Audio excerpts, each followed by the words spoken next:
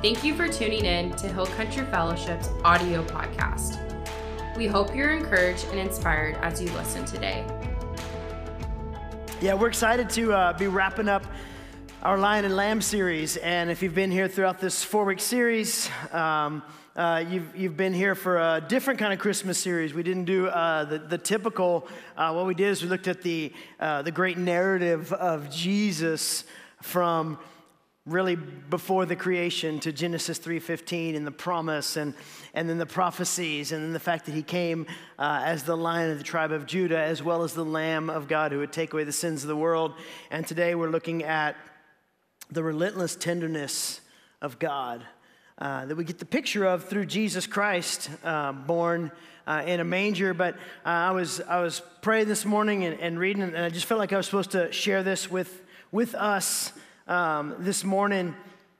Just a real challenge for us to always look at it in two lights. We sing Away in the Manger, and just being honest with you, I'm not a fan of that song. But I do love the worship version that was rewritten for it. I struggle singing about cows and babies. But I love the worship version because it gives the expanse of the greater narrative of who Jesus came to be. But when we look at a manger scene like we have in front of us over there, or the cool at the courthouse, or in your front yard, whatever it might be, my challenge is that not only do we see what lengths God would go to save us and set us free, but we'd also see in the manger there was a warrior born, that he came to love us and show us how to live, but he also came to do battle for us against the great enemy of mankind and the enemy of God, who doesn't stand a chance against God, but still tries.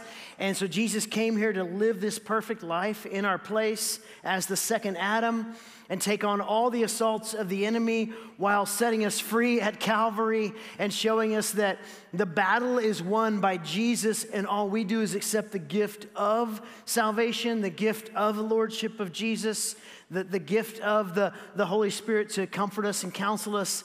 And we're good, that we're still going to face our daily battles. We're going to face those temptations that are common to man. We're going to deal with the stuff of life that exists. But from a perspective eternally and even abundant life on planet Earth, we're good. We've won because he won the day. We're right and righteous with God, even though we're being made right and righteous along the way. And even though he stepped into a broken world, we're not broken. We're whole and being made whole at the same time. We're good with God because of what Jesus did at the cross, because of the gift given to us in Jesus and the offer of salvation, and ultimately because we accepted the gift. I mean, Christmas, all of us, different traditions, all different stuff you're doing tonight or tomorrow or whatever, but most everyone is going to have some kind of a gift moment.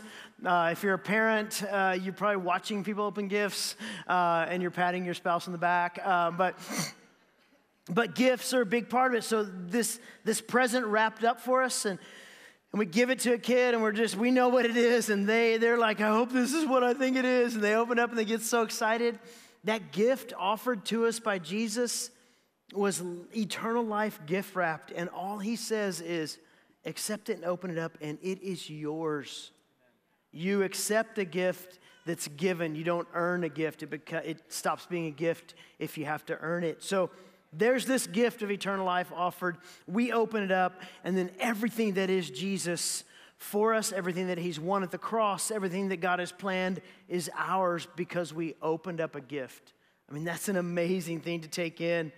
So as we're looking at this relentless tenderness of God, I want to go back to just a famous passage in the Word of God, this moment that we celebrate as Jesus' birth and the best news ever, that the enemy would be crushed and his schemes against us, that fear, that rejection issue, the accusations he brings, all of that would be crushed and shut down by Jesus, because he says very clearly to the shepherds, don't be afraid.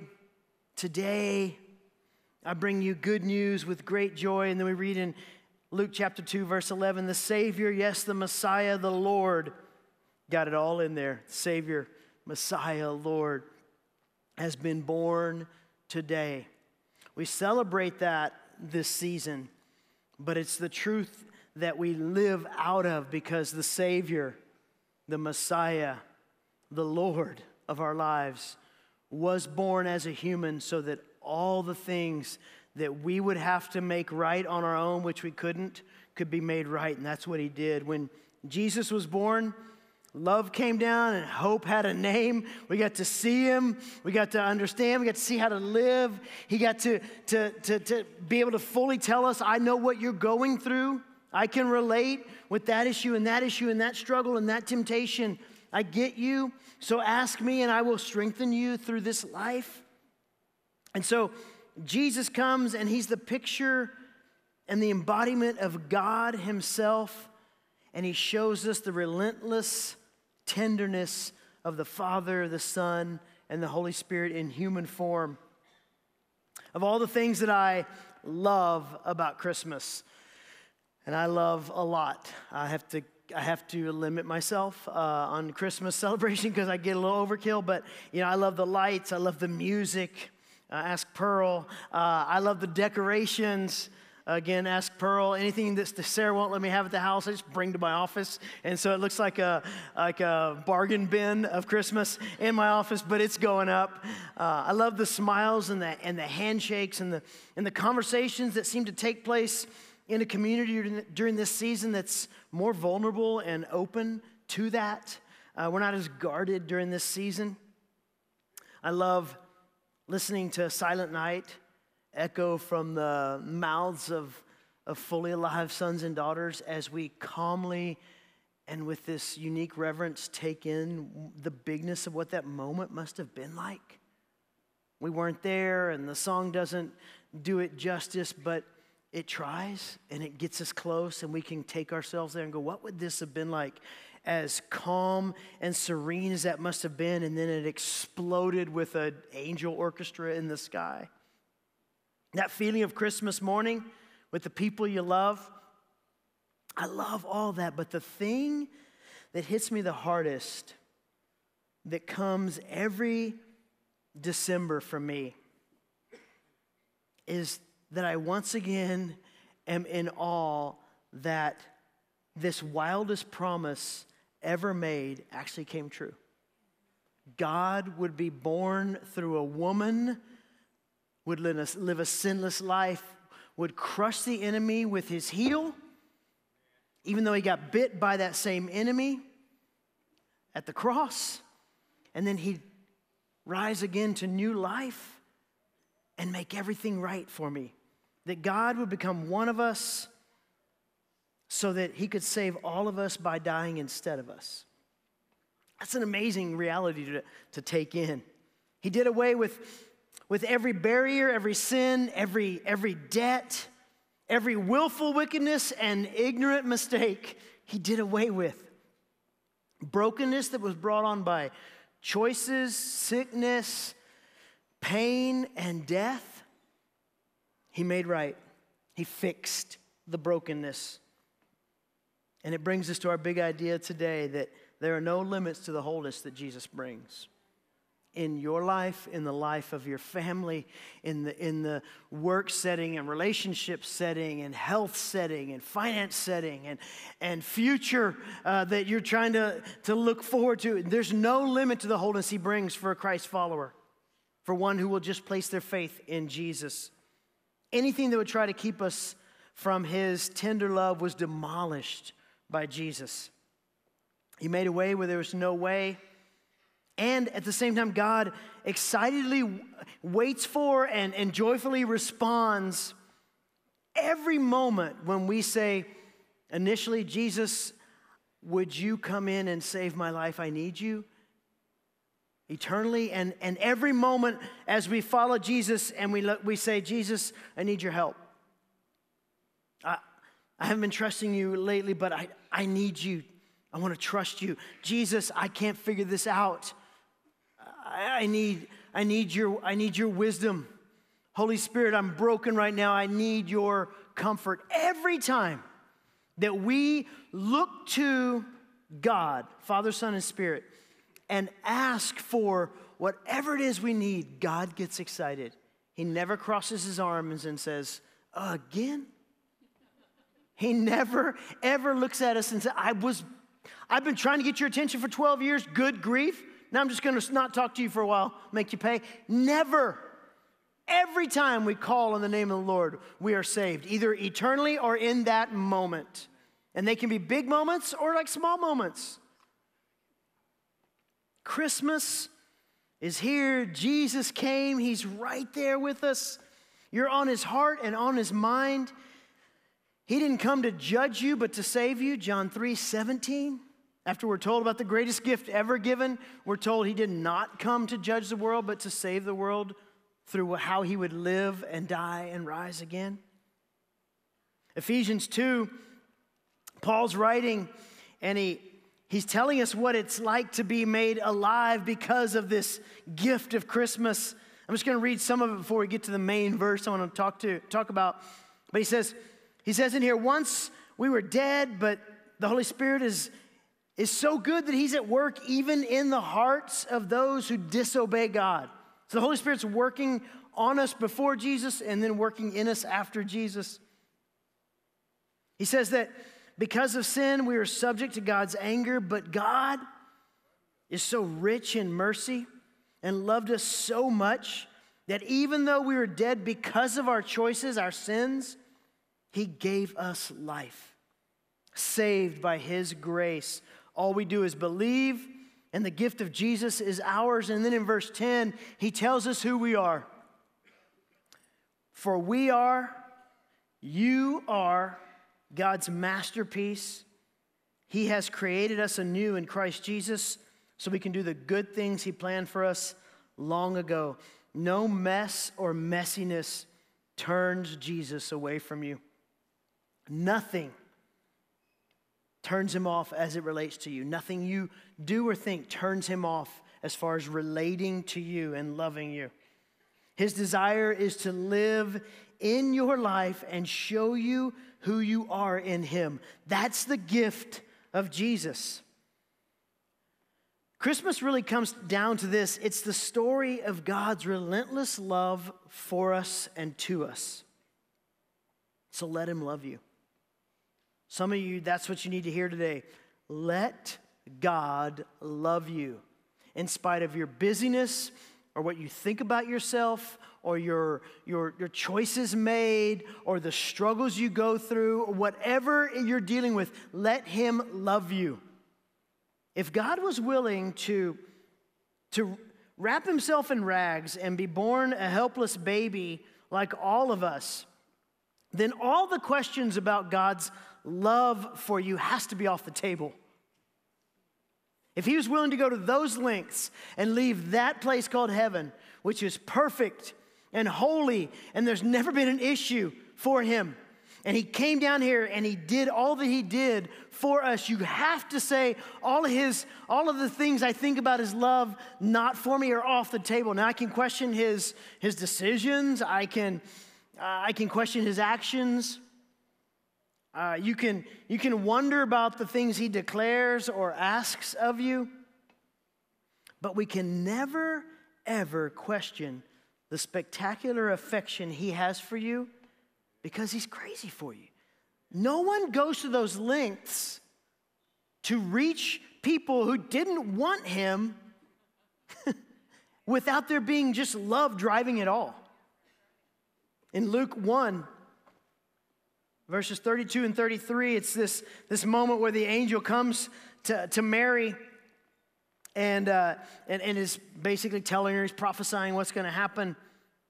It says this in verse 32 of Luke 1, Jesus, he will be very great and will be called the Son of the Most High God. The Lord God will give him the throne of his ancestor David, and he will reign over Israel. We're all grafted into Israel now. Forever, his kingdom will never end. Christmas morning that we celebrate as Christmas morning, whatever day it actually happened, who knows? Well, some people think they know, but we don't really know. But that morning enacted the plan to bring victory, the lion, through sacrifice, the lamb. Our Christmas goal today is to realize that Jesus is the perfect picture of strong and tender, and we all need both of those in our lives. One of the most fascinating attributes to me of God has to be that he's all powerful. You know, the big word of omnipotent, right? We can't even figure that one out. Like, as much power as the most powerful person that we know personally is, pales in comparison. We can think about somebody that's more powerful than most people on the planet, pales in comparison. He's all powerful. That means nothing about him is not in charge of everything at every moment. And that's a big statement that's kind of lost on us. If you grew up in the church, it gets kind of lost on us. Yeah, God's all powerful. To say that, we should stop and go, whoa, that's a big moment, you know? And then for those who maybe aren't believers or not a part of the church, they might just think, oh, that's something that churchy people say. I don't really get it. But to me, what's so fascinating is that Jesus would use that power to serve and die. All powerful. It took all powerful to serve a broken people that shook their fists at him. It took all powerful to die for sinners in their sin when they said, so what? Amen. Which is all of us, according to Romans 5:8. It's really challenging for powerful humans to be merciful and compassionate. Even if they're good people, it's hard for them to get down on the level of the people that need mercy and compassion. Yet Jesus, all powerful, perfect compassion and mercy to the point of death. I think when we can begin to understand that the God who possesses all power is the same God who is infinitely compassionate and gracious, then we can understand, growing into it, what it means for him to be the lion and the lamb. Those titles seem to contradict each other, right? A lion and a lamb, whatever lambs do. But they're actually absolutely necessary for each one to play out, that he would perfectly embody both, especially as it relates to being relentlessly tender towards us. Everything Jesus ever did combined his confident purpose and his calm care. Entering the world humble, having barn animals welcome him. The first onlookers to his entrance were lowly shepherds who were working the graveyard shift. That takes strength right there. To be the one who created everything and go, I'm going to be welcomed by smelly, third shift shepherds out in the middle of nowhere. That takes power. That takes power to go, I'm willing to do that. Think about what that phrase, relentless tenderness, means and looks like from the point of view of those in need. He chose to give grace to those who could never earn favor, to rescue those who couldn't save themselves, to forgive those who couldn't make things right, to come to those who were lost in darkness because they couldn't see a single thing, to empower those who are incapable. And then he came. Relentless tenderness came. People need to be rescued when they're in a state of danger or captivity or simply can't get out of that mess on their own. That's why we need rescue. That's the power of the lion who chose the humility of the lamb to save a mess like me. I couldn't do anything, and I thought I could. That's the thing. He saves us when we think we can do it on our own or think there's a better way than him, and he still is willing to save us. I thought I could save myself. I could figure it out. I had anger issues. I had pride issues. I was a mess. I was a sinner. I still thought I could outgood all my sin on my own, all of that stuff, and I was just lost in all of that, and he still said, I will save you. Just take my hand, Scott. The Christmas story is a story about about grace in its most unfathomable fashion.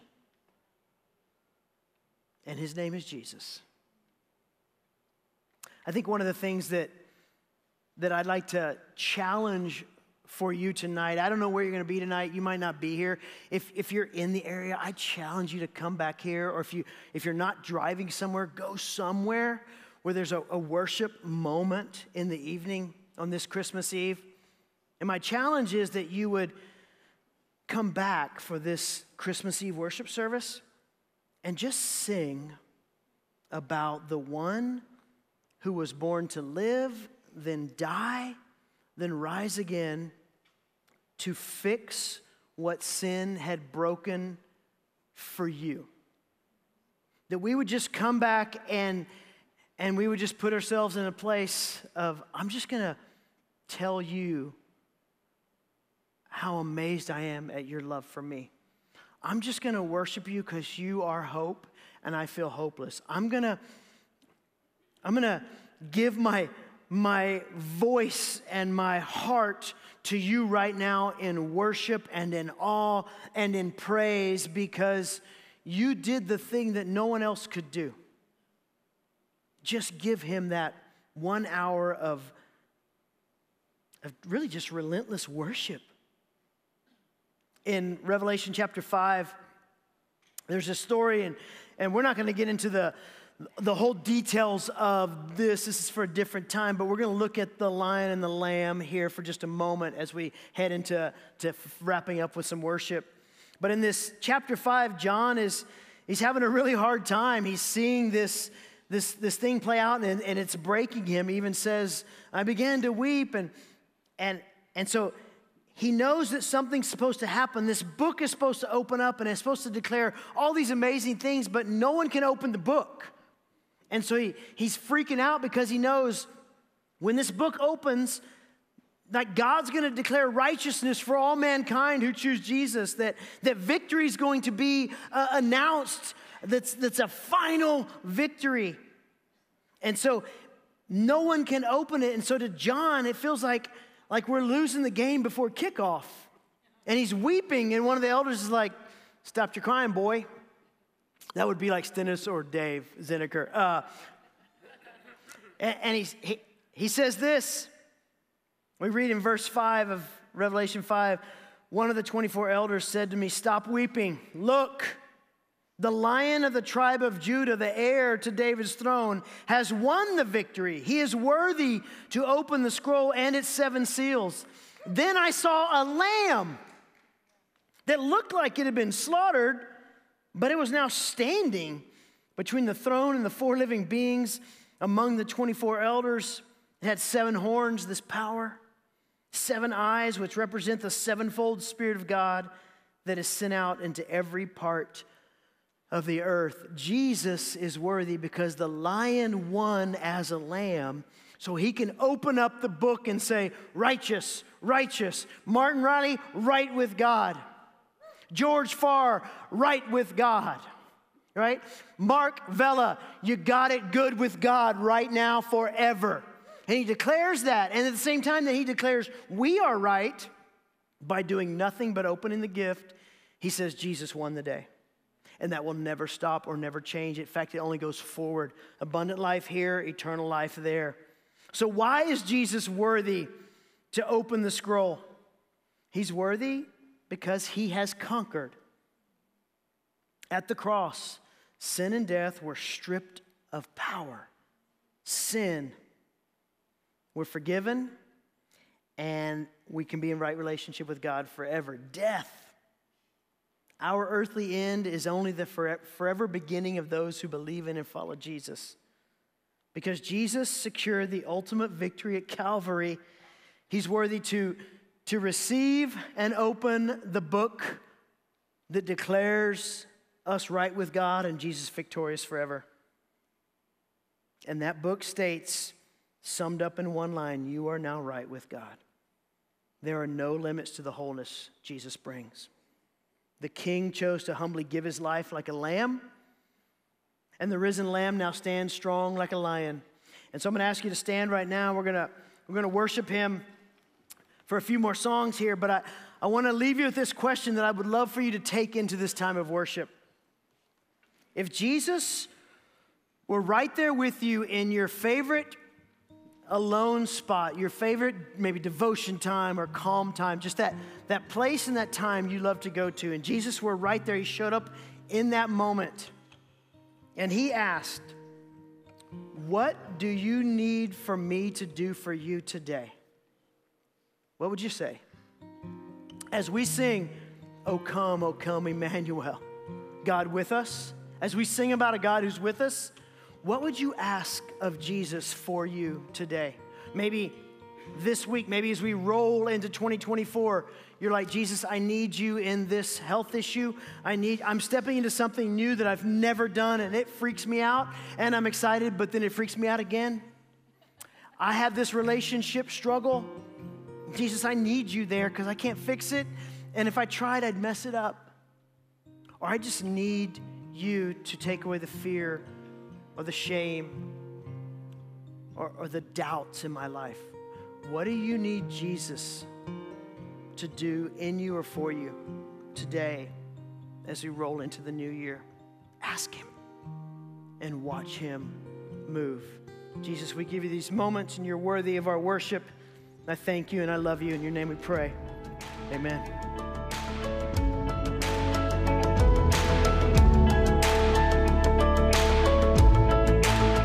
For more messages and full services, visit hcfburnett.org or the Church Center app and connect with us on social media.